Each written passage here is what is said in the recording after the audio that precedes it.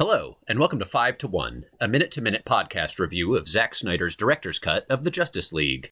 I'm Harry Slack, and with me as always is my longtime associate, Ben Smolin. Ben, how are you today? Harry, I'm doing good, and I don't care how you are. Terrific to hear. For new listeners, I will direct you to our episode entitled What's All This Then, if you want to know more about what's going on here. For longtime listeners, I have a treat. It's a fan-favorite segment with its own music. I'll play that now.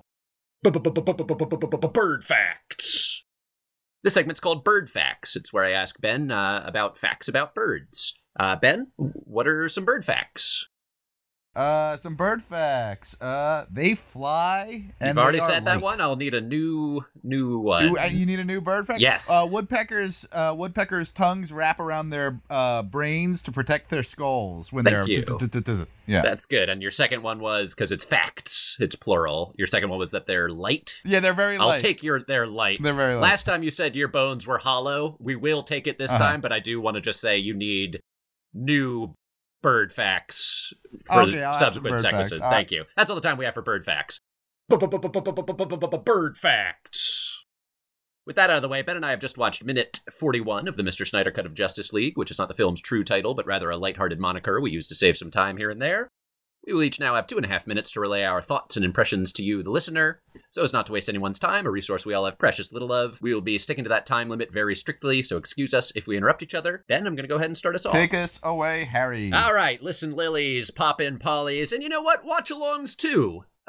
Check out, see if our descriptions are accurate. You know, we don't know. We all have different relationships to the external universe, you know? So it's good to correct one another so that we don't err as much. You have so little to say about this minute. Well, I just think it's sometimes good to think about epistemology. I do have a degree from Temple University in philosophy.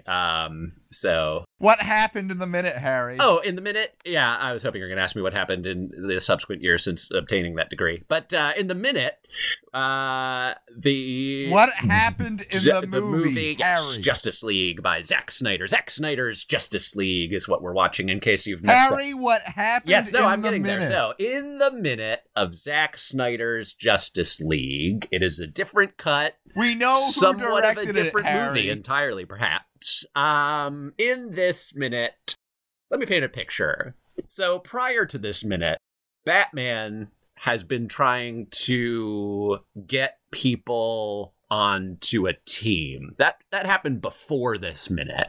And then after this minute, I don't know what's going to happen. Ben, between you and me, did you watch I don't the minute? know what's going to happen after this minute. Yeah, of course I watched the Did minute. you watch Ben, the minute? The whole thing is we watch 1 minute of the show and then of the movie, and then I watched the minute. I'm not going to shirk my responsibilities. I don't have any proof. I don't have any proof that you watched the minute. No, I watched the minute. It was a really good minute. I loved the aperture. Now I know you didn't watch the minute. I loved the aperture, Ben. This was like, the aperture was so good in this minute. It had me thinking about Harry, what's aperture? Oh, aperture? You don't know aperture? Aren't you a Hollywood guy? Yeah.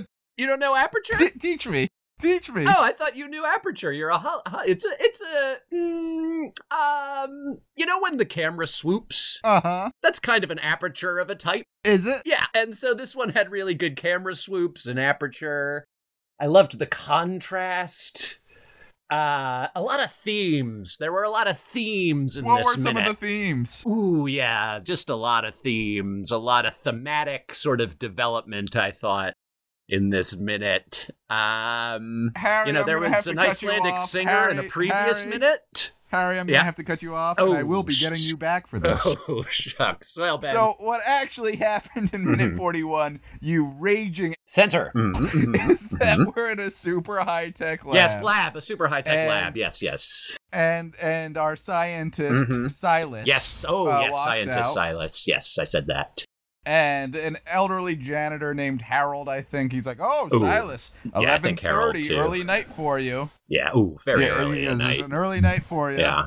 Yeah, and you let me talk. No, I'm just, we all had the same, we had the same facts. We had the same facts. He tells he's like, oh, yeah, it is an early night for me, but tell the family I said hello. Yes, hello. So what we learned here, and a little, and then the second half of the minute, he walks out, and then the janitor hears something, He walks into a lab and the lab is all beat up and blown to hell, and we cut the end of this minute on the verge of action. Yes, right. So verge of action. There's something about this minute that I kind of liked, and this might sound stupid, Harry. Okay. But honestly, I think it isn't good. Don't get me wrong, it isn't good. But I think the exchange between Silas and the janitor, Harold, is the best character development the movie has done so far. Okay, go on. Tell me more. It teaches us who Silas is in 2 lines without explicitly saying it. Right. And that he's a hard worker who still cares about his underlings, basically. Yes. Like, he's like, oh, it is 11:30, and I do hope your family's doing well.